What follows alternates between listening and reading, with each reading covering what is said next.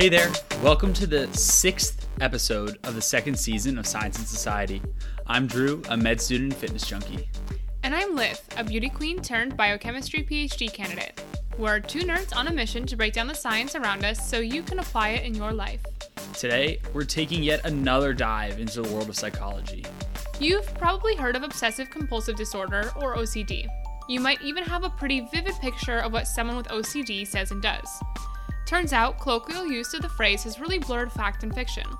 To find out what OCD really is, we're bringing on Dr. David Adam, author of The Man Who Couldn't Stop, OCD and the True Story of a Life Lost in Thought. Let's get after it. David Adam obtained a PhD in chemical engineering from Leeds University in the 1990s. However, he realized he preferred writing about science rather than doing it. Today, he is a best-selling author and an award-winning journalist who covers science, environment, technology, medicine, and the impact they have on people, culture, and society. After nearly 2 decades as a staff writer and editor at Nature, the scientific journal, and the Guardian newspaper, David set up as a freelancer in 2019. Hi, David. Welcome to the show. We are so excited to have you. Hello. Yeah, very pleased to be here. So I want to start with your book. That's actually how I found out who you are. Your book was recommended to me by a good friend of mine. And in your book, you talk about a pretty unique fact about your story and your experience with OCD, and that you can really remember kind of distinctly the moment that really catapulted your first experience with obsessive thoughts, which eventually led to your diagnosis, which not many people can actually really pinpoint that. Can you tell us that story? Yeah, sure. So it was 1991. It was the summer. I was a first-year student at university. I was home for the summer, staying with my parents. I'd been out with some friends, had a couple of drinks. I was walking home. I remember the T-shirt I was wearing. I remember where I was, because I had thought that just sort of came out of nowhere, and it was so bizarre. It was as if a snowflake had fallen from the sky in the middle of August, and that thought was, you could have AIDS. You could have AIDS, and this, I think, had sort of was prompted initially by an incident sort of 6 months ago when a friend had teased me about, I sort of went home with this girl and nothing had happened, but he was teasing me, saying that I could have caught AIDS, which is, it's a terrible thing to say, but I think it just shows you something about the context of the early 1990s. It was just synonymous with that kind of behaviour, and all the warnings. And at the time he said, I didn't really think anything of it, but obviously something had lodged in my head, and then it came out that night for whatever reason. But yeah, it was so out of place, which is why I think I remember it, and also so scary and frightening, because however much I tried to rationalize the thought or to convince myself that there was nothing I'd done that would be a risk, the thought just didn't go away, and which is very unusual and very strange, and as it turned out, very memorable. So I think something that a lot of people maybe misunderstand when thinking about OCD is that oftentimes people with OCD and with obsessive thoughts actually recognize to some extent the absurdity and can kind of realize that what they're often obsessively thinking about is an obsession. You recognize that you're having these thoughts, and you talk about this throughout your book, that it wasn't something that happened and you were completely unaware of, but you just can't convince yourself that these thoughts are you can't really let go of them. Yeah, there has to be an awareness for it to be OCD, for there to be a pushing against it, a trying to reject it. And in fact, it's quite interesting because the word obsession comes originally from the Latin obsidere, which means to besiege. So this would be a state in which an army would be, around a city, but crucially, the defenders were still fighting back. They hadn't yet won. And the subsequent stage, once you'd taken the city and sacked it and put your flag up and killed everyone, that was called to possess a city, so to possess. And as these terms drifted into medical use, the distinction remained. So possession is essentially psychosis. If you really believe these things, which are completely irrational, then that's considered to be psychosis because you've lost touch with reality. But if you experience these thoughts and recognize them as being alien and irrational and resist them, then it's one of the definitions of an obsession. You have to recognize it and you have to be able to resist it. And that's something I, to be honest, didn't understand. I think in the last couple of years, society and people have kind of made a bigger effort to be a little bit more cautious about how they talk about mental health, and the fact that we just talk about mental health more at all is a really big change that I've experienced throughout my lifetime. That being said, I think OCD is still one of those things that is really not talked about very much and not well understood by most people, in that I think if you asked most people to kind of describe what they think OCD is, it's a lot of descriptions of hand washing or, neatness. I think neatness is kind of the word that comes to mind for a lot of people. I couldn't count how many times I've heard people say, oh, I'm so OCD, because they color code their notebooks for classes or something like that. Obviously, that's not what it is. That is very far from what OCD is. Can you tell us what is OCD and why is it different, and how is it different than someone who is really neat or is extremely particular about certain things? How do we kind of draw that distinction? Yeah.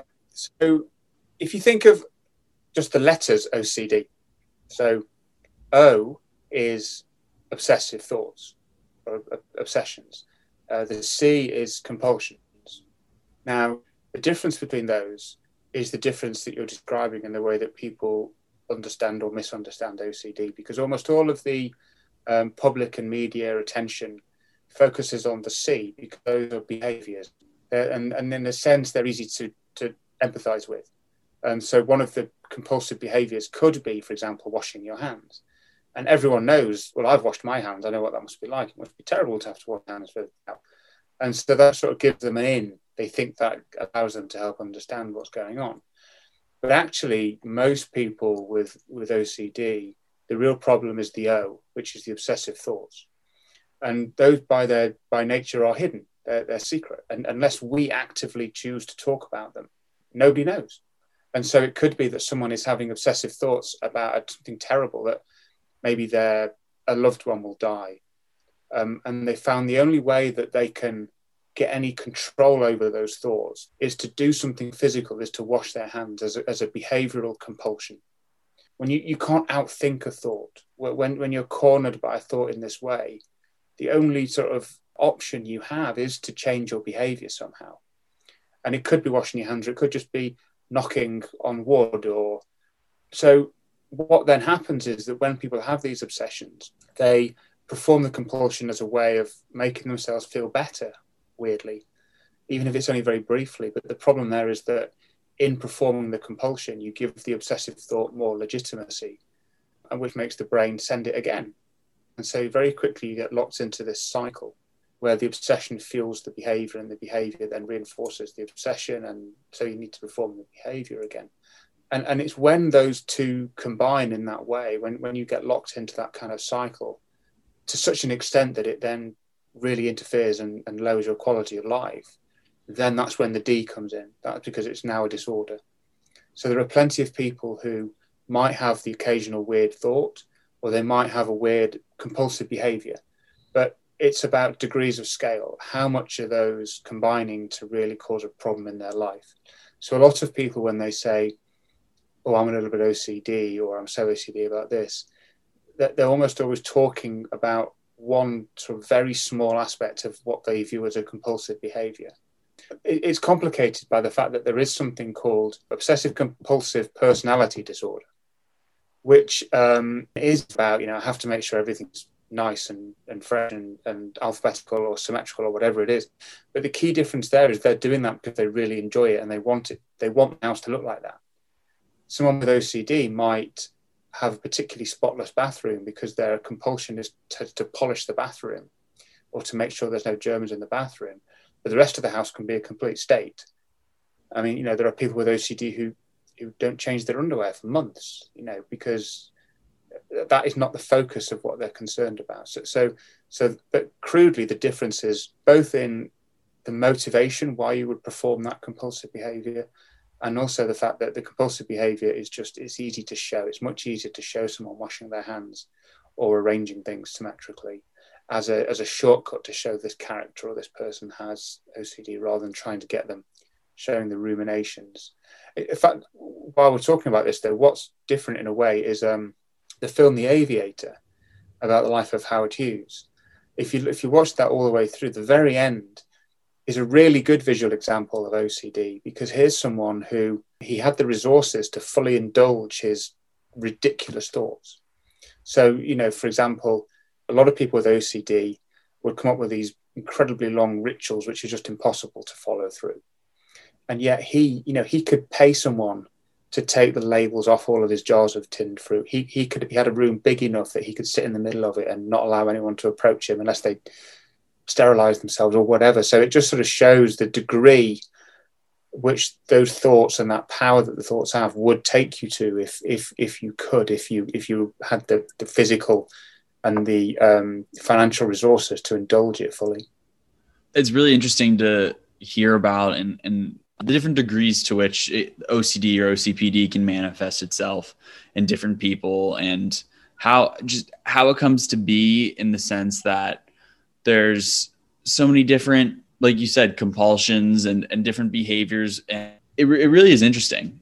So transitioning from OCD itself to the book you wrote, what did you learn through the process of writing that book? Is there a story or a person that really impacted you and either pushed you to write it, or something internally that kind of made you want to write this and share this story?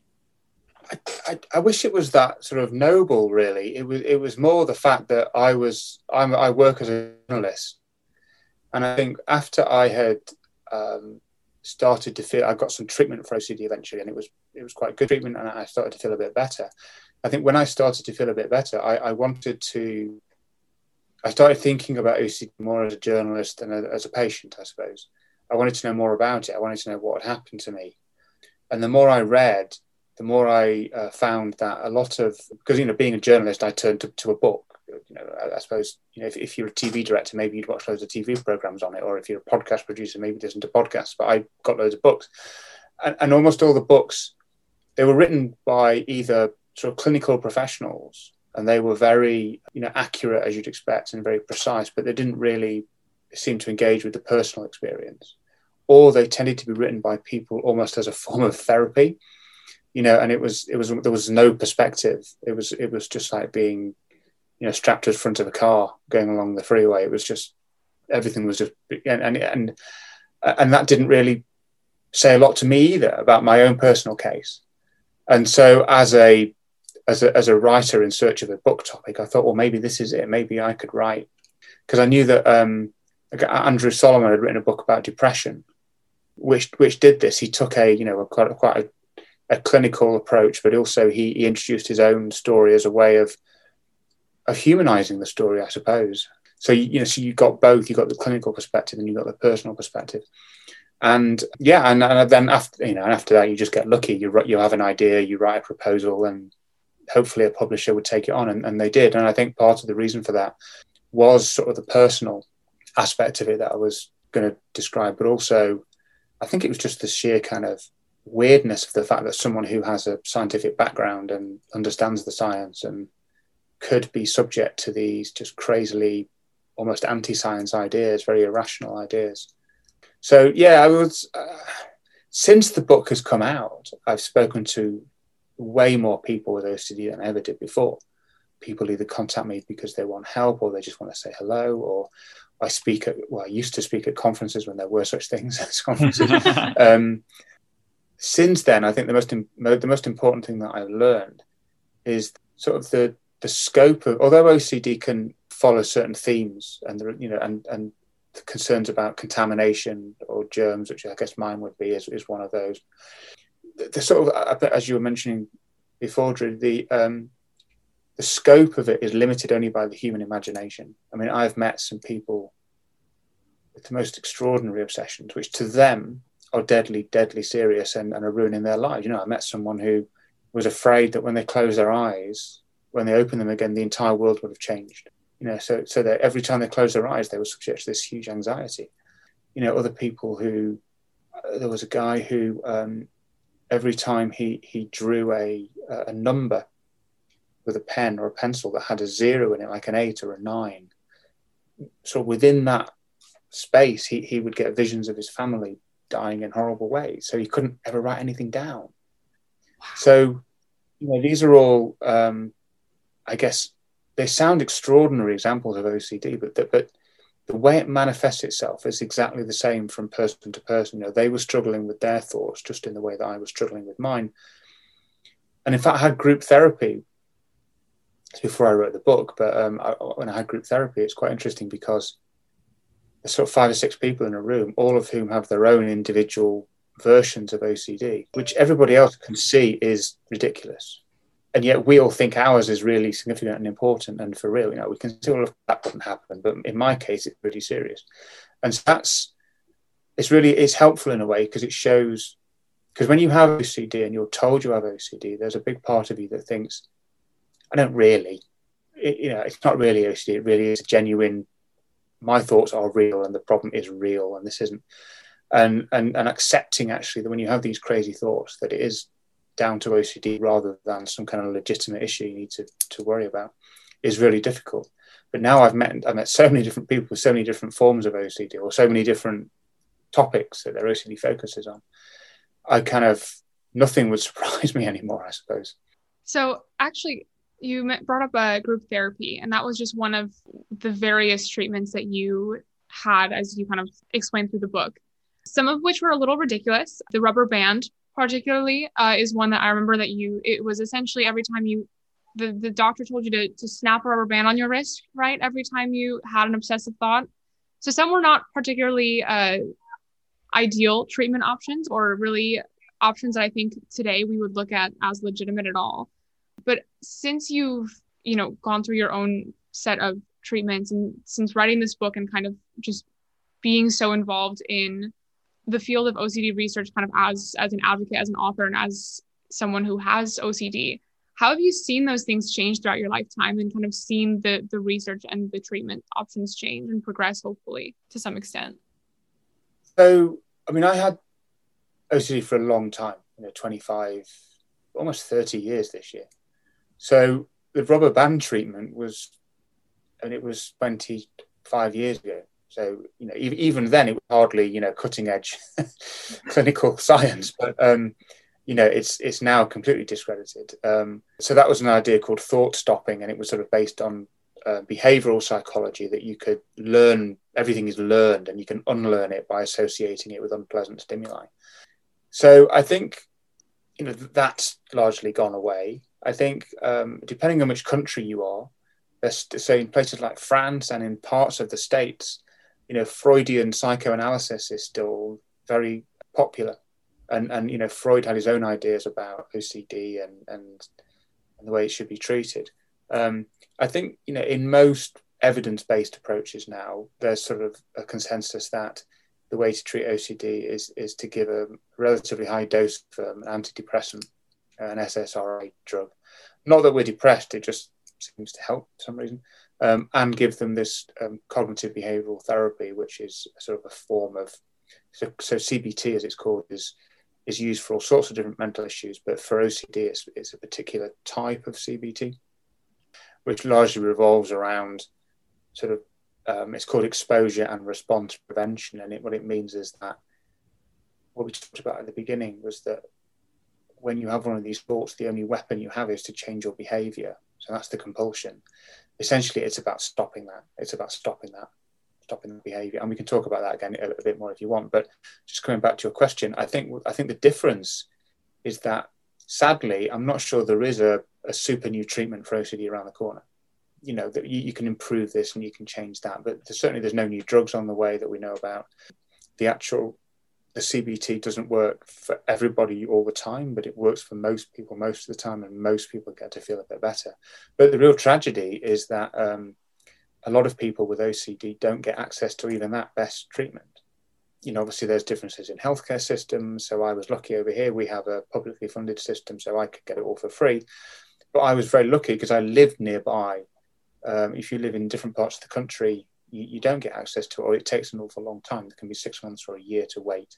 So when people say to me about, what would be the next or the best way of improving treatments, it's almost about, let's get more people access to the stuff that we know already works. I think it's really sad that a lot of people, because there's so many hurdles that you have to cross to be able to get treatment. When you have OCD, you have to recognize it, you have to to go for help, you have to be diagnosed, you have to believe the help is going to work, and you then have to follow through the help, which is actually quite traumatic at times.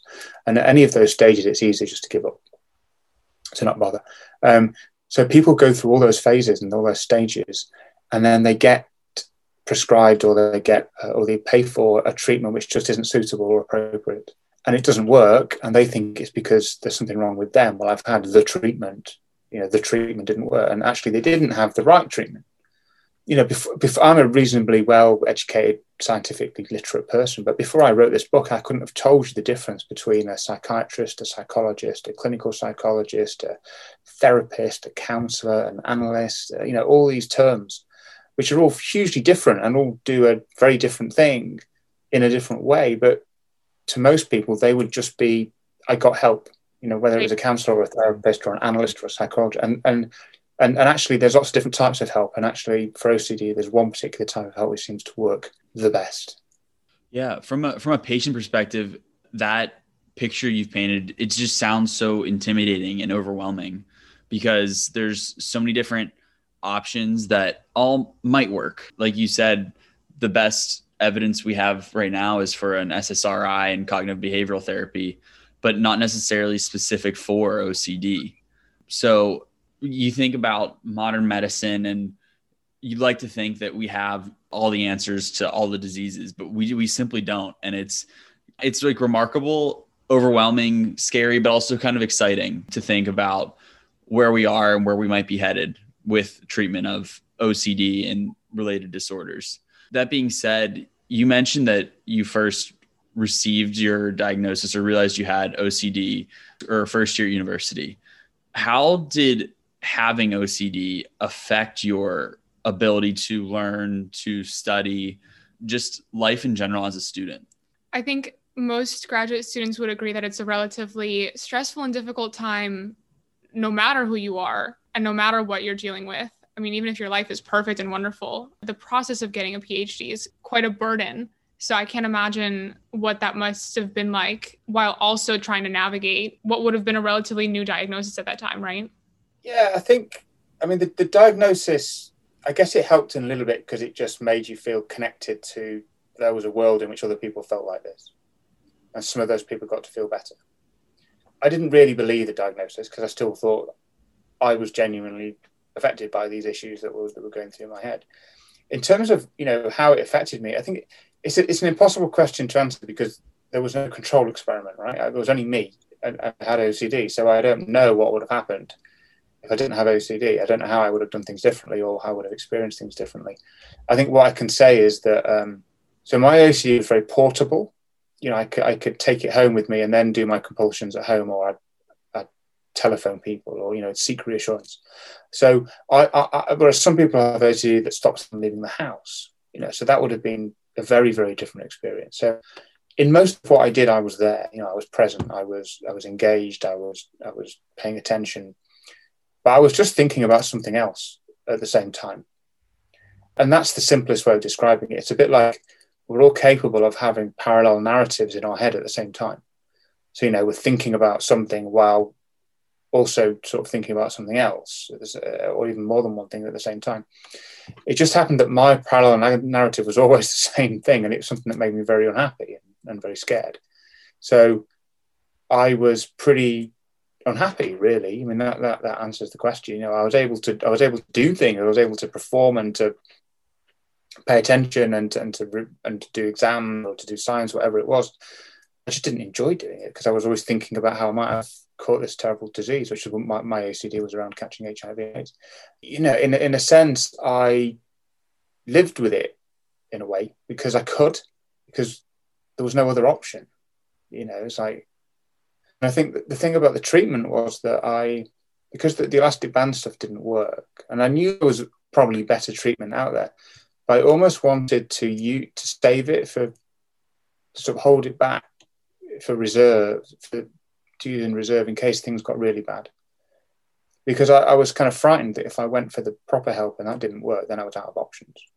So however bad I felt, I always thought, at least I've got this opportunity in the future if I need it. And so it sounds ridiculous now, but I just lived with it for years. And it wasn't complete misery. There were times, there were things that I enjoyed doing, which it's a bit like if you get distracted from something, you're not thinking about anything else. You're only thinking about one thing. I'm sure sports psychologists would call it flow or something like that. Focus.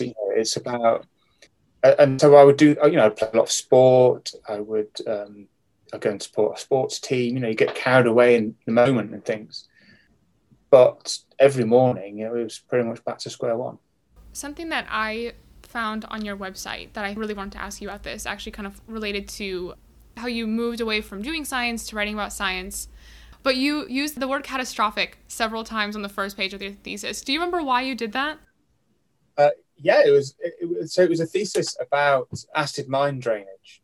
When you close down a coal mine, it fills up with water because you're no longer actively pumping it out, and then when that water then escapes from the mine, it takes with it a whole load of minerals which have been dissolved from the rocks that are exposed in the mine.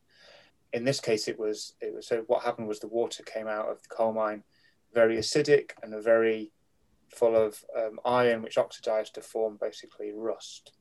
So you get these rivers in Wales where the coal mines had been that were orange, and they were catastrophic to the life in the rivers because they would settle down and they would choke the river off. And so that was my thesis, was about trying to find ways to deal with this catastrophic form of pollution.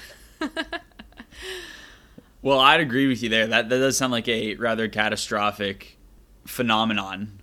I read that bit on the website and I laughed out loud, because when I think about a thesis, when I think about graduate school, when I think about such high-level science, the word catastrophic just kind of naturally comes to mind a lot of the time.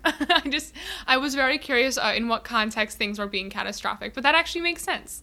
There's a good chance that catastrophic will come up in my thesis at some point. If you're a fish, it was catastrophic, and if you're a fisherman, it was pretty catastrophic because there were no fish left to catch. So really, it was an appropriate judgment of the situation. I think so. I think, you could defend it.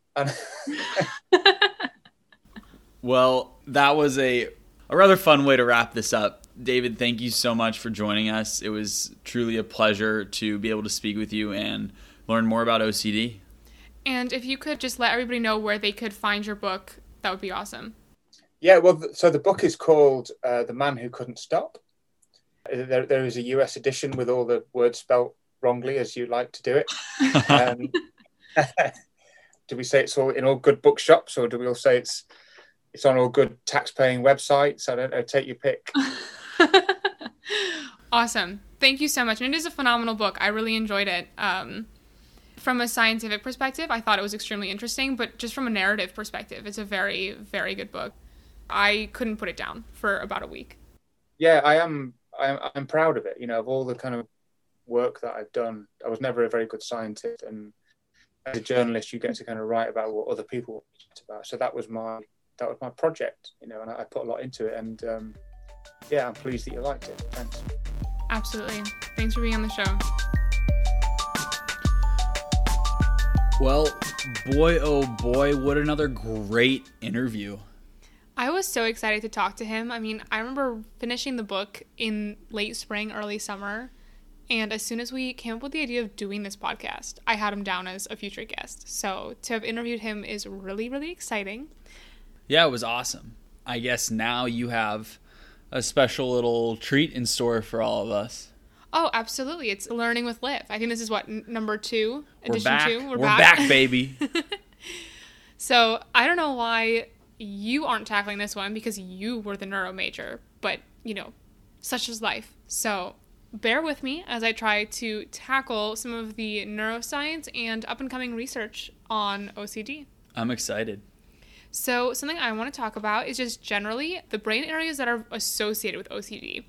So it's pretty hard to pinpoint where psychological disorders actually kind of happen in the brain, right? And that makes it pretty unique. And I've actually kind of thought about this as I was prepping this segment, because when you have most health conditions, or any given health condition, you can usually kind of target and pinpoint where in your body something's going wrong, right? If you have high blood pressure, you kind of know what's going on. If you have, a heart disease, it's in your heart. But psychology and psychological disorders are so difficult to really map that way, because the brain is just so complex. But there have been scans of OCD patients that have actually kind of helped scientists and doctors figure out what parts of the brain are more likely or most likely associated with OCD. And a lot of them actually pretty much make sense. So these scans have shown increased blood flow and energy use in 4 main areas of the brain. The first one is the prefrontal cortex. So the cortex is obviously a pretty complicated part of the brain. Drew, if you want to chime in on that and kind of fill us in, just generally what the cortex does. So the prefrontal cortex is essentially the part of our brain that sets us apart from other mammals and other animals. It's the latest development in evolution and what's the next step of past apes, essentially. It gives us personality, it gives us high order thinking. So when you think of prefrontal cortex, think of, more complex thinking. Cool. So in the case of OCD and kind of in the context of OCD, the part of the prefrontal cortex that scientists think is actually relevant to OCD is the fact that it's involved in both reward and error detection. So the next one is the corpus striatum. So this part of the brain inputs into the basal ganglia. So bear with me here. We'll talk about the basal ganglia in a second. And like the prefrontal cortex, the corpus striatum has a huge range of functions, but it's also involved in reward and reinforcement, which again makes sense when you think about the symptoms and behaviors associated with OCD. So then next we head to the thalamus, which is basically a big signal relay center in the brain. And together with the first two, the prefrontal cortex and the corpus striatum, the thalamus comprises the corticostriatothalamocortical CSTC signaling pathway. So this pathway receives, processes, and returns information that comes from the prefrontal cortex through the thalamus and back out to the cortex. So it's really just this giant CSTC pathway that really has been implicated in OCD and the symptoms associated with it. Generally, the CSTC pathway has an excitatory effect, so it's kind of associated with like pleasure and things that keep our brains going and make our brains run. Also, understandably so, the CSTC pathway is involved in modulating the initiation and sustainability of behavioral routines. So as you build habits and build routines and build kind of repetitive behaviors, you're often using the CSTC pathway to kind of process those behaviors and solidify them in your mind. Cool, right? Makes sense. So the fourth one, which we brought up earlier because the corpus striatum inputs into the basal ganglia, is the basal ganglia. So generally, the basal ganglia is involved in motor and behavior programs, which again makes sense because the second half of OCD is the compulsion, right? So you need to actually physically do something or have some sort of behavior associated with the obsession. So that's kind of where the basal ganglia comes in the context of OCD. So scientists kind of taking all this information together think that there's generally just this miscommunication of some sort between the basal ganglia and the cortex, right? So the cortex receives some sort of information and the basal ganglia doesn't react the way it should, right? There's some kind of disconnect there. And actually, the basal ganglia is pretty important in other neurological disorders like Parkinson's. So this isn't the first time we've seen this, and that's also what makes these disorders so complicated is because, well, so what if the basal ganglia is not working well? Like, what about it isn't working well? But at least knowing what parts of the brains are involved is a start. Absolutely. Absolutely. So I'm going to go to my favorite part now, right, which is research, of course. So there's actually some pretty cool stuff going on in the world of OCD research. And the first one I want to talk about is this really cool trial that is happening or perhaps already happened. There was no follow-up, so I'm not entirely sure. In Australia, there's a research group out there that was looking at an amino acid supplement called N-acetylcysteine, or NAC, as a potential therapeutic for OCD. So generally, NAC has anti-inflammatory and antioxidant properties, and it influences a lot of different neurochemicals within the brain. So this also is somewhat of an umbrella treatment, but it's shown promising results in bipolar disorder and schizophrenia. So perhaps it has some kind of role in, balancing out the brain chemistry and kind of setting things back to where they need to be. It's also been used, actually, which I think is more interesting when you think about the context of OCD. It's helped patients with impulse control and addictive behaviors, even with those that have cocaine and marijuana dependencies. So it's shown to be pretty successful with some pretty serious issues, and that one's actually pretty exciting to me. Yeah, that's really cool. The fact that this is showing promise in behavioral types of disorders and things like that shows promise, because we're looking at the same umbrella of pathology. Right. Yeah, it seems like this kind of just makes a little bit more sense for what we're actually trying to deal with when you're looking at what OCD is, and kind of, OCD is not a depressive disorder necessarily, right? It has a very different range of symptoms and range of behaviors associated with it. So I feel like this is a little bit more on target than just giving someone an antidepressant. And the other one I wanted to talk about comes out of a research collaboration from 2 universities in London. They actually found that OCD patients have increased levels of a protein called immunomodulin, or iMood, which is kind of fun. The name's kind of cool. Very. And this protein is in their lymphocytes, which is a type of immune cell. What's interesting is that a separate research group found that ADHD patients also have kind of disrupted levels of iMood. So again, kind of somewhat of an umbrella or more broad target they're looking at, but still kind of getting at a different part of the chemistry and the biochemistry behind OCD. Mice were given an antibody to block iMood, and these mice showed a complete decrease in anxious behavior. So they think that iMood doesn't really influence neurotransmitters directly, but might actually work to kind of influence gene control in brain cells. So this is a super, super early study, but it is kind of an alternative way to approach these classic pharmacological treatments that interact more directly with brain chemistry. And this seems to be more on point, on target. We went from antidepressants to the NAC treatment that is a little more on target, more behavioral types of things. And now this with ADHD. When I think of ADHD and OCD, it seems to be coming even closer to the desired target, which is promising. Right, because it's basically your brain is receiving some sort of feedback that causes some sort of behavior in a way that is disruptive to your own life. So I really hope that this leads to one day a much better and more specific treatment, because, I mean, we need it, right? And David's story was an incredible success story, but there needs to be more of those, right? That shouldn't be the exception to the rule. So I look forward to a day where not only OCD, but so many other psychological disorders that kind of don't really have a great treatment regimen maybe have much better and much more efficient options. You and me both. And hopefully you're going to be the scientist that finds that. You're putting a lot on my plate. High expectations. You shoot for the moon, you land amongst the stars. Oh, okay. Okay, Droopy. Well, that's all for this week's episode. To learn more about OCD and David's own experiences, check out his book, The Man Who Couldn't Stop. The links to purchase his book, helpful resources, and the studies Liv mentioned are all in the episode description. As always, you can As always, you can follow us on Instagram at Science and Society to catch our new releases, upcoming topics, and our science shenanigans. If you're enjoying our show, leave a review on Apple Podcasts to help more people find us. We release new shows every other Monday, so episode 7 is coming your way on April 5th. Peace, love, and science.